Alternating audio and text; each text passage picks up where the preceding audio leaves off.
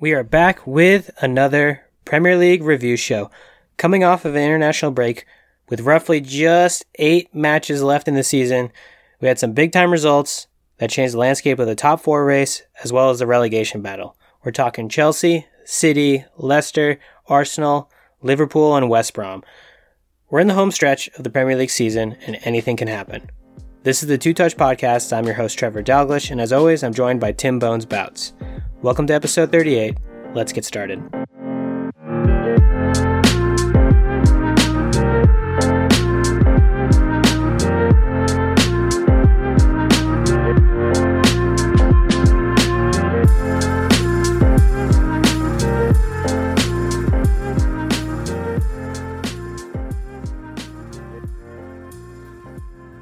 All right, welcome back to another review show, Premier League review show. We're coming off of a international break, and we're really getting down to the home stretch of the season. So this weekend's matchups had a lot of implications, and a lot of these results have changed sort of the outlook of the season. It's pretty interesting. At least I think so. So, Bones, do you think it's interesting? Yeah, I'll agree with you on that. And we'll start off easy with at least one agreement per episode. Yes. Low-hanging fruit. I love it. Okay, so without further ado then, let's just jump into it. We're going to highlight a few matches as we always do. Make sure that you guys are aware of what you need to know. Going into really, actually I don't know what match week it was, but I think there's only like 9 or 8 matches left. 8. 8 matches left. Wild. Okay, so let's start it off with the first match of the weekend and probably the biggest result of the weekend. Chelsea versus West Brom. Chelsea is fighting for a top 4 finish. West Brom is most likely relegated. It would be a minor miracle for them to get out of relegation. So that's painting the picture of this matchup. What was the final score of this match? It was 5-2 West Brom. There's too many goals to go through, but there were some absolute bangers and definitely worth watching the highlights of this match. Honestly, anytime you see a match that has 7 goals, it's worth just going through the highlights. But, there were some beautiful goals. I'm not going to list them all off like sometimes I do. I'm just going to jump into my main takeaways from this. So there's some good news, bad news for us U.S. men's national team fans. Pulisic got the rare start under Tuchel, and he carried over his good momentum from the international break friendlies. Actually opened up the scoring for him. It was a Marcus Alonso free kick. I can't remember if it was a post or a diving save, whatever. There was a rebound, and Pulisic was on top of it, buried it, put Chelsea up 1-0. And at that point, Chelsea had been dominating. You kind of just thought that, Chelsea's going to cruise to another W, especially considering their defense has been absolutely lights out. Bad news for Pulisic, at least. He got subbed off at halftime. At first, it was kind of like a criticism, like, what is Tuchel doing? Turns out he might have had a little bit of a twinge in the warm-up starting the second half in his hammy. So preventative, precautionary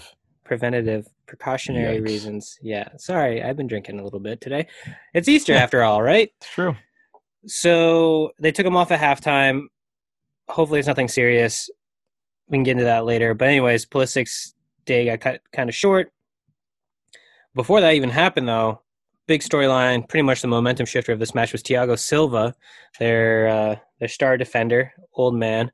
He got sent off in the 29th minute, and it wasn't even a straight red. It was 2 yellow cards in 29 minutes. Both were fouls just outside the box. The first one was pretty much to stop a clear goal-scoring threat, which, in the end, they didn't score from that free kick, so it's probably a good move. But then his second foul just outside the box was just stupid, I guess. There's no better word to put it. So he gets sent off in the 29th, and after that point, it was actually probably a relatively even match, but West Brom just were scoring bangers left and right. They scored 5 goals in the end on 1.38 expected goals, which basically means they extremely exceeded their expectations. Pretty awesome. And what this means, well, for me, I don't know if this is actually a good example of it, but I've been kind of skeptical of Chelsea this whole time. I've been bordering getting into the hater realm of it because I just couldn't accept all of their results, and they've been fantastic since Tuchel took over. But they just weren't scoring a lot of goals. Their defense was lights out, but I thought something had to give. Either their offense had to start clicking, and then they would be a real powerhouse, or that this defense was like and their offense wasn't going to be able to make up for it. And this might be a good example of that. So that's kind of my thoughts of it. I'll as a United fan, I'd like to dig into them, but I'm trying to stay objective. So you know what? At this point, I'd like to give it over to Bones. Bones, you're an apparent Chelsea fan. What are what are your thoughts on Chelsea's performance? I think it's just an indication that their defense, even under Tuchel, has flaws. I think this is Thiago Silva's first game back after a relatively long time on the sideline. Yep, that's true. He looked super rusty. He, as you said, the first penalty or his first yellow card, definite penalty, probably a goal scoring penalty. But the second outside one the box, was though. What was that? It was outside the box, though. Right. But I guess you get what I mean. It was a bad challenge. Yes, it was a bad challenge. The second one, it's interesting with a guy that's so experienced. He was just running out without any control over his body, and then essentially scissor kicked whoever it was. It was just ridiculous and something that you wouldn't expect Thiago Silva to do. So right. That wasn't great. But also Jorginho was making some really interesting and I guess uncharacteristic errors, but it also shows how when N'Golo Kante is on the field, Chelsea, I think, is a different team. And I think he just offers a lot more than a dual pairing of Kovacic and Jorginho do. What that means going forward, I don't really know, but they just didn't look bad. They didn't look good. And to that point, Conte, I think it's pretty safe to say now Conte has been very under the radar, but their best player this season. Like he just means so because of his role in the side, but also he's just been fantastic for the better part of the whole season. Whereas a lot of people have had their moments, but not like consistently. Maybe Mason Mount actually, but Conte's up there. And then I'd also call into question once again Hakeem Ziyech. He looked pretty terrible. He was so bad. I don't understand how this is happening. And understandably, you move to a new club, new country, bigger club, and you struggle a little bit, but not this much. Jesus. Yeah, some of his passes were just so ridiculous, like so off target that I could have sworn it was Fred playing for Chelsea. Yeah. Well, the one that really stands out in my mind, it's early on in the match, and he's leading a full-on counterattack, 3-on-2, and he, from essentially half field, rather than putting a through ball to, I think it was Pulisic or to Timo Werner, he literally just decides to boot this ball 50% of the way down the field directly at Sam Johnstone. It's just like, what the hell was that? But, obviously we've talked about how Chelsea's offense is all out of sorts. So, I mean, this was just another example of that. I don't know that they can really read into this too much. I think they just need to kind of lick their wounds and move on. It's pretty funny. It's something I've noticed with Chelsea fans, not you, but the ones I see on Twitter and I observe. I follow quite a bit of Chelsea fans, and it's almost like this circle. Basically, every week they try to blame someone else on the attack they try to say the solution to their struggling attack is they don't play this person. And it just goes through a rotation because that person eventually gets to play and they don't do anything either. So then they say, oh, well, if Tammy Abraham was playing, he would score. Oh, and then he doesn't score. And then it's like, well, if Giroud was playing, then he would score. And then it's a nice circle all the way around. They just have so many options and no one's clicking. Yeah. I mean, you never know what you're going to get. That's for sure. Okay. I got another question for you. So, of these 3 losses on this Premier League season, rank the worst to least worst. Liverpool's loss 7-2 to Villa. The 10-men Manchester United 6-1 loss to Tottenham. Or the 10-men Chelsea 5-2 loss to West Brom. Oh, I'd say Liverpool's loss is probably the worst. Yep.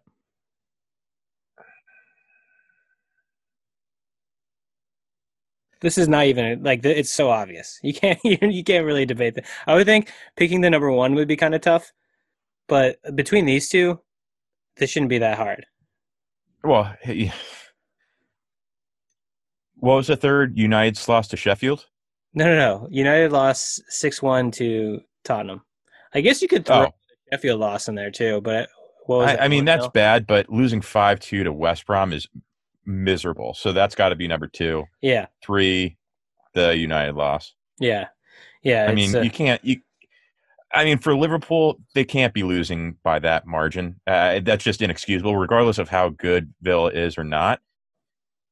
But losing 5 to West Brom, a West Brom team that I don't know how many goals they have scored up to this point in the year, but I think single handedly, I saw a stat. It was like scored 32% of the goals scored against a Tuchel Chelsea thus yeah, far. yeah. They scored like I don't know. I'm guessing probably like 15 to 20% of their total season's goals against Chelsea. It's That's crazy. that's ridiculous. And it's interesting because none of those goals Mendy was at fault for, at least in my mind. He made a couple of good saves as well. They could have won by a bigger margin for sure. Yeah, that's probably fair because some of these goals were bangers. Yeah, they were. Like like there's nothing you can do about it. Like laser beams to the back of the net. Um, Laser. laser beams. Okay, so one other point I want to or I want to bring up about this is I don't want to assume the worst, but a hamstring injury is no joke, and I wouldn't be shocked if Pulisic misses the next match, even if this is preventative or whatever that word is. It's horrible timing since he's been battling to get into the first team, the starting lineup, pretty much since Tuchel took over, and he finally got a shot, and he was playing very well in the first 45 minutes. I mean, he took over, like I said, he carried the momentum over. He was fantastic in the friendlies in this international break. So it just felt like, okay, finally he's here. He's establishing that he is better than Werner, and he's better than definitely than Ziyech, and he deserves a spot in the starting lineup every single week. But then the thing with Pulisic is the injuries, and this doesn't seem very serious. I wouldn't be shocked though if he does miss the next match because it is a hamstring, and those things can get bad quickly. Yeah. But like it's been kind of a storyline for a couple of weeks now, and I think I feel like it's been a little bit over dramatic, but I don't know. I can't help but think like, should we be concerned about his future with Chelsea at this club? Because like injuries have definitely been a problem, and if you can't be available, then you're not serving a purpose, I guess, as harsh as that is. Yeah, it's tough. I mean, given his style of play and his stature, you've got to assume that he's going to get injured, um, probably more often than many players.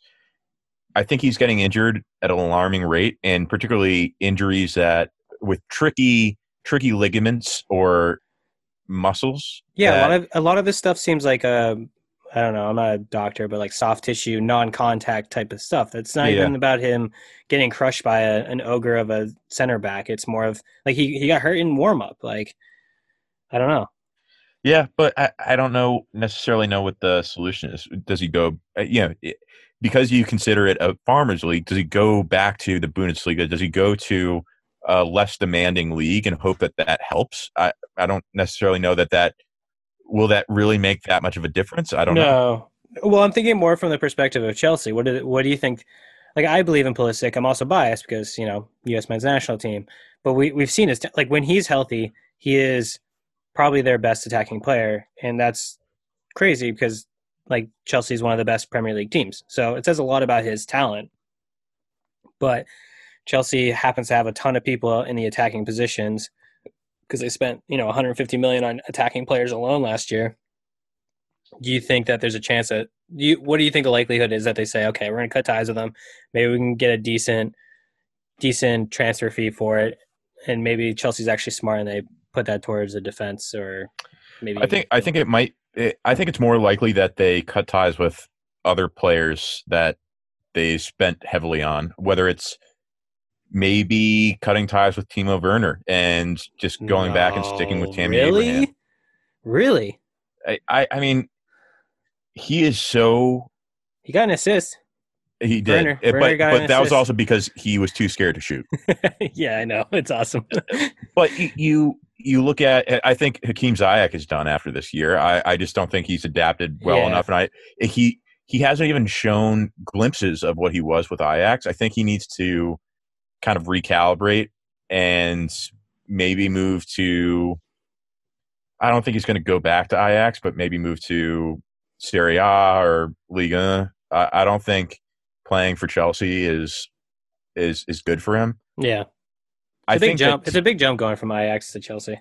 yeah, and it's undeniable that he is incredibly talented, but the talents that he was meant to bring to Chelsea, he hasn't showed any of it. Yeah. I mean, his distribution has been horrific. Right. So I think he needs to move on. It's possible that Havertz just says, fuck it, I don't want to be here anymore. He hasn't gotten any time. So I think Timo is so in his own head that he might need a fresh start. No, And then no. I as much as I like to make fun of Timo, it's just so much fun. But he just needs like one little switch in his brain, and he could be one of the most productive players in the Premier League. Like he's always in the right position. He just has the most comical errors when it comes to converting. But at the same time, he still has like a pretty decent goal record this year and assist record, considering how bad he's been. yeah, that's true. Yeah. I don't know. I think that there will be a lot of action this summer. I think, as we were talking about, they have to comply with the new FIFA rule that they can't be sending all these players off on loan. So they're going to have to start selling a ton of players. Yeah. And I think that Tuchel will want to bring in at least a couple of his guys for his vision, because he's kind of just mixing and matching players that have been brought in by 4 different managers. And so I don't think that they necessarily fit his vision for what he wants the next year and a half. It's a good point. So I think that there will be more transfer activity this summer. I don't think that Pulisic is on the move, but I do think that there will be players that were recently acquired that will be on the move. Okay. Well, we'll have to wait and see. Is there anything else from this match that you would like to comment on? No, I mean, it was pretty disgusting. No ifs, ands, or buts about that. Okay. So before we move on to the rest of the matches, if you have liked what you've heard so far, why don't you go ahead and give us a rating, a review, and maybe even subscribe. We have 2 episodes a week, normally Premier League review show, like what you're listening to now, and then a more general episode that's just, a balance between current events, just funny topics that are going on, kind of just shoot the shit and have a more like a barroom conversation about the sport that we love. It goes a long way to helping us out. And if you really want to feel extra generous, why don't you go ahead and share this podcast with a friend, because we want to get this to more ears as much as possible. So that would be a huge help. All right, moving on. I never know how to wrap that up, but I'll get more comfortable with that at some point. Thanks. I feel like a moocher when I'm going through that whole thing, At least you're not. At least you're not staring at the listeners face to face. Whereas in a bar, you'd be like, "Oh, you really need to subscribe, listen," and then you've got to read their body language. Be like, "Oh, okay." Like when we get myself, thank you. When we eventually get the video podcast going, I will make sure to stare into the camera and not blink the entire time that I'm pitching that. So yeah, because that'll help us get people to listen to our podcast. Okay, let's move on. Another big result from the weekend: Manchester City versus Leicester City. So we have the clear-cut favorite to win the league by a long shot, Manchester City versus Leicester City, number 3 or 3rd in the table at this point. not guaranteed a top 4 spot, so very important that they perform well. Final score of this match was 2-0 to Manchester City. Goals came from Benjamin Mendy. Yes, Benjamin Mendy. I forgot that he existed. He got started in the 58th minute, and then the match was pretty much capped off with a Gabriel Jesus goal in the 74th minute. Notes for me from this match were, I honestly, it was not the most entertaining to watch. It was super defensive for the most part. I don't know. I think combined going to halftime, there was only one or two shots on goal in the entire first half. So that kind of paints the picture of what kind of match this was. But also, at the same time, City were totally in control from start to finish. And I think what's crazy about this, so the result is not significant for Manchester City because they have a buffer. They can keep rolling. They're going to win the league. Leicester City, on the other hand, very significant. They got a little bit of a break because Chelsea also lost this weekend, but they could have created some separation between them and third and the fourth place spot. Failed to do so. It's hard to expect that when you're going up against Manchester City. What's crazy to me is that although Leicester has their injuries, they put out a relatively strong team, and Manchester City, in a lot of ways, obviously outside of a couple players, put out their backup team to play against Leicester. So obviously Kevin De Bruyne started, quite a few other players that are staples. Ruben Diaz started, but Kyle Walker started instead of Cancelo on the right back. So Kyle Walker hasn't been starting that much. As I mentioned earlier, Mendy with the goal, he hasn't been starting. Zinchenko has been starting at the left back position. Gabriel Jesus, he's probably started 50%, maybe a little bit more of the matches, but he was starting on the left, not as the striker up top. So he was out of position. And normally Raheem Sterling or Phil Foden play there. Sergio Aguero started, which obviously legend. Also, side note, reported that Manchester City will not be extending any contract to him. So sort of a legend is about to leave the club. But anyways, he got the start, which he hasn't been all season. And then Fernandinho started instead of Gundogan, and Laporte started instead of John Stones. So they had their backup squad come in, play, and beat the third best team in the league with with ease. I mean, they controlled this entire match. It's ridiculous. So I guess before I pose this question, Bones, what was your thought on this match in general? I mean, nothing different than what you just said. It's just incredible that they have the versatility, and this is City, of course, have the versatility and the depth to be able to roll out a team like that against the third best team, or at least in the standings, the third best team in the Premier League, and still look completely dominant. And I think, first of all, there was a goal that was ruled out. Fernandinho had an absolute banger from outside the box. It was a ball that was attempted to be cleared by Leicester, and he just absolutely destroyed it. And it was ruled off because Aguero hopped over the ball. He was in an offside position. But yeah, Fernandinho is he's like Matic. He's always good for at least one of those a season. And it was pretty. With that said, I think that a lot of the kudos goes to Kevin De Bruyne. I think that he had an incredible game, and I think he is starting to get back to his true form. He's had a tough year with injuries and COVID, and I think that he's now finally back to a place where he looks definitively the best player in the league. Ooh, okay. Hard to argue it. I mean, you could if you wanted to, but I hear you. Yeah, the point on Fernandinho is interesting. So, I mean, he gets used sparingly at this point. He's up there in age, and when I watch him, I hate him, but I kind of love him too because he kind of resembles an old school central midfielder, not to the extreme, but he's got elements of it. Meaning he's kind of a tough son of a gun. Like he's not someone you want to fuck with. He makes his presence known. He's got hard tackles. He doesn't back down from any shit talking, He, and in fact, had one against Harvey Barnes. exactly, Harvey Barnes Yeah. in this match. Or, no, excuse me, James Madison. Oh, okay, They all look the same. okay. Yeah, well, you know what? Hard to argue that too, but you don't see. I feel like the game. Obviously, it's a fun narrative, but like the game's soft now. I mean, you hear it in other sports too. There's a lot of rules that got put in place because to protect players, but also the whole diving pandemic, I would say, in in the sport. But this guy is hard nosed, goes in like he basically makes his presence known, so you don't feel comfortable going through the midfield knowing that he's there. It's kind of Roy Keane, Patrick Vieira esque, not to the extreme of them because they would actually murder you.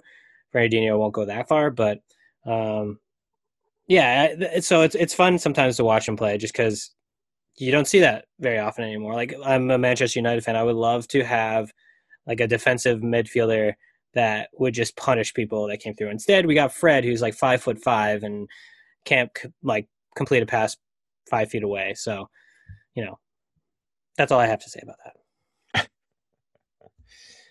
A gentleman and a scholar. Yeah. So what's also interesting about this, I mentioned it, I kind of harped on it, but they rolled out a relatively backup unit.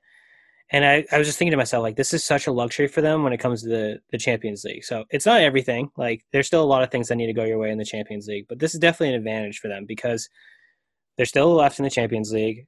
There's a bunch of big teams that are left, but we're just coming off an international break where players played 2 to 3 matches each. That's mileage on the legs. It's already been Hmm. a pretty intense season, and they had the luxury of sitting a bunch of their starters. And on the flip side, if you looked at matches across other leagues, you have Bones. You're well aware. Bayern had to play a very tough matchup against league rivals RB Leipzig. That's a very significant match for the title for the league, and then even PSG had to do the same exact thing with Lille and it's those two teams didn't have the luxury of not starting their starters, and Yeah. they got their result. Well, actually, PSG didn't, but Bayern got their result. But still, they had to rely on their starters to play a full 90 for the most part. Whereas City is like, hey, listen, take the week off. Yeah. Yeah. And, we talked about this a lot, how Pep has notoriously underperformed, particularly at Bayern and with City, with that type of depth in the Champions League. Obviously, this is a different year where every league has a truncated schedule. And as you referenced, Bayern, this is the first year that they've had as close of a title race as it has been, and it's been between them and Red Bull Leipzig. So this game had massive implications this past weekend. Problem being that, as you mentioned, a lot of people went on international duty. Robert Lewandowski got hurt during Poland's last match and will be out for 4 weeks. He's going to miss the PSG game or the first of the PSG games. And, Choupo-Moting did fine over the weekend, but he can't replace the best striker in the world or best goal scorer in the world currently. I, it creates a lot of strain on the rest of the field for Bayern because they now need to find goals elsewhere. And so you look at a City where they have just the embarrassment of riches on their bench. It's got to play a factor in them being able to progress through the tournament. But again, it hasn't in the past. And so will there continue to be that disconnect? We don't know yet. It Mm. remains to be seen, as Trevor knows I love to say. But it is one second.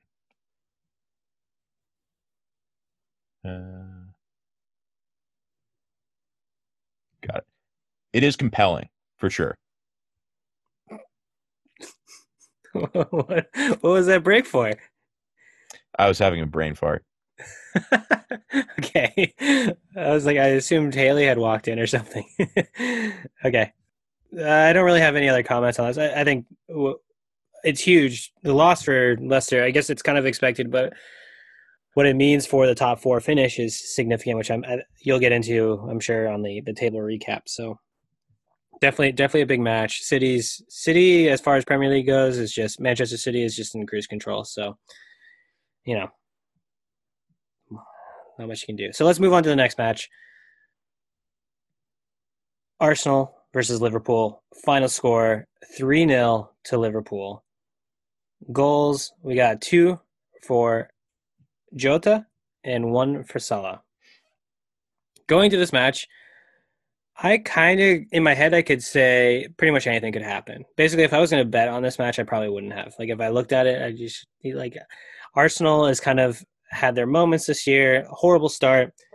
Seem to kind of be figuring things out. Definitely have had good moments recently. Obviously, beating Tottenham in the North London Derby. And there's a lot to be excited about, which is pretty surprising considering how bad of a start of the season they had. And then it's the flip side for Liverpool. You basically looked at their team and said, why are they doing as bad as they are? Like, obviously, injuries are a storyline, but still, they shouldn't be this bad. And then kind of Liverpool just showed up and put Arsenal in their place. Like, they dominated this match from start to finish. Possession wise, shots wise, I think shots total were 16-7. And then on target were 7-2. So complete domination. And it's interesting. I don't like the knee jerk reaction. I also, as a United fan, I try to shit on Liverpool, but I kind of, if this is the type of Liverpool team that's going to show up week in and week out from now on, which I think before the season started, this is what you'd expect, even with injuries. Like the shit that went on in the early season and the mid, like up until this point, didn't make any sense. This performance against Arsenal made sense given what we know of Liverpool in previous years. If they perform like this consistently from here on out, which is a big if, given what we've seen, they have a very good shot at finishing top 4 because of everyone else keeps stumbling. And then also, like, you can't really rule them out of Champions League because they don't have the most difficult road to the final. And then when you get to the final, it's a single match, anything can happen. So it's wild because at the end of the year, you could say Liverpool finishes 4th in the league and wins or gets to the final of the Champions League. And you're like, that's not the worst year. Mm-mm. Yeah. Yeah. I don't know that there's a ton to talk about with this match. Liverpool continues to be a bit of a Jekyll and Hyde team. Obviously, there are those injury concerns, particularly in the back, but they either seem to figure it out or they really don't on a game to game basis. Yeah. But I think the biggest storyline of this match is Alisson shaved a pretty dope stash in his face. He's got his swagger back. Didn't make a mistake. Definitely correlated to the mustache. He's back to being an elite goalkeeper as long as he keeps that mustache. Exactly. I think there's actually a couple of things to pull from this, though. One thing is Jota's performance. So he just started to get back into the Liverpool side from a long, extended injury just before the international break.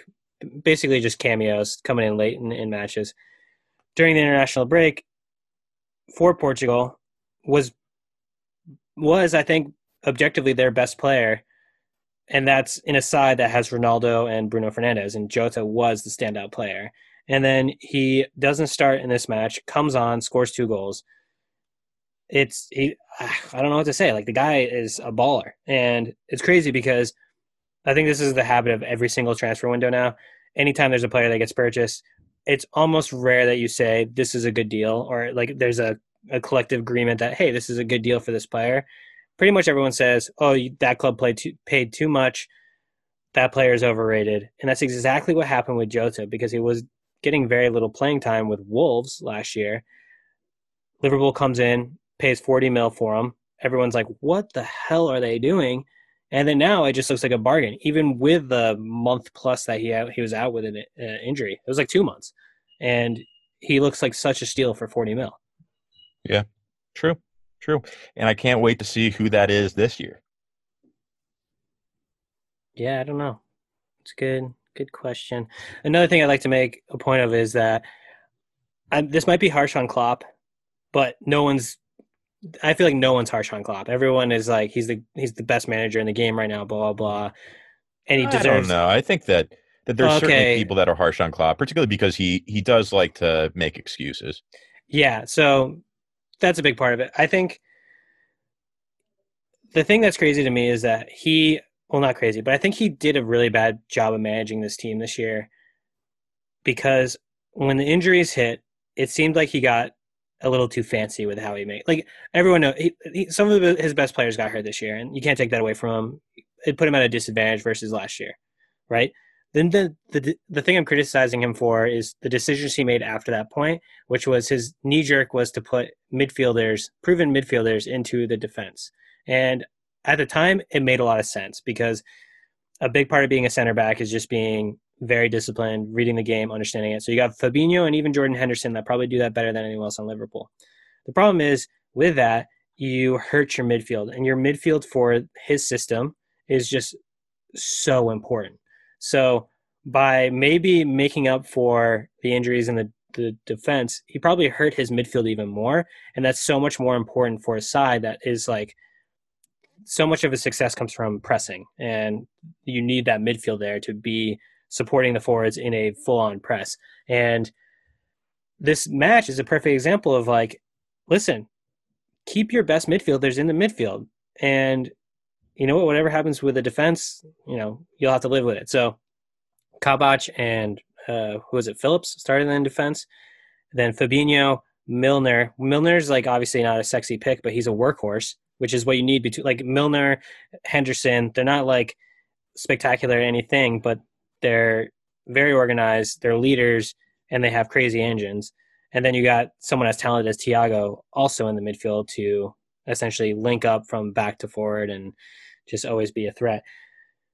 They I think you don't need to worry about the defensive liability when you have such a strong midfield that like basically what I'm trying to say is Arsenal never had a chance to even test the back line because they had such a strong like their forwards are so good at pressing and their midfield is so good at pressing that the ball almost never got past the midfield in the first place. Yeah, true. All right. I guess that was a little bit of a rant. Anyways, Yeah, but see, I let you go on your rants. You like to cut me off. well, your rants are about like Bayern Munich, which that's not the topic. So just before we move on, I just like to talk about or remind me of one thing. What was the Guinness bet regarding Liverpool? I have to. Liverpool finishes fifth or better. I don't know how many against it is, but you win. I have it written down somewhere. And then if they finish fifth or sixth or worse, then I win. Whew, whew. We're coming down to the wire here. I'm not worried. All right. Never was. I made the bet when they were in like fourth. So, you know. Anyways, yeah, let's move on. Notable results. Let's just touch on the other ones. There's pretty much only two I want to cover. So to start, Tottenham. At the start of this match against Newcastle, I tweeted out Newcastle is fighting for relegation. Tottenham is in an opportunity to squeeze into the top four. This is the perfect match, the typical match where Tottenham drops points. And I want to bring it up because I make these calls all the time and I'm almost always wrong. But I was right this time. The result of the match 2-2.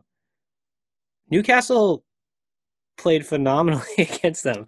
I don't know. I can't even imagine the frustration of being a Spurs fan because there's no excuse for losing this match, and they did. Or they didn't lose. They dropped points. Sorry. It feels like a loss.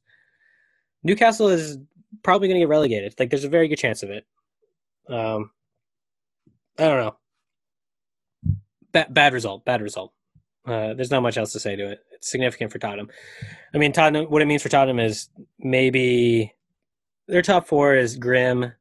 Maybe can still finish fifth, though. Anything could happen. For Newcastle, it's a big point for them because it's basically between them and Fulham as far as relegation goes. So, big point for them. Next match, Manchester United versus Brighton. Manchester United come from behind to win 2-1. Super ugly match. I guess the only notable thing I can think of is that Dean Henderson again got the start over De Gea, and it kind of suggests that Dean Henderson, they're either giving him a run for the last 8 matches to see what they got in him, or it's really the end of De Gea as being the number one at Manchester United. So pretty interesting. Overall, pretty ugly match. I don't know. Fred was horrific as usual. Pogba, he had a giveaway that led to the Brighton goal. The defense was Harry Maguire actually played well. There was a controversial point. I feel like this happens once a month where there was a challenge from Maguire in the box on Danny Welbeck, and people were calling for a PK.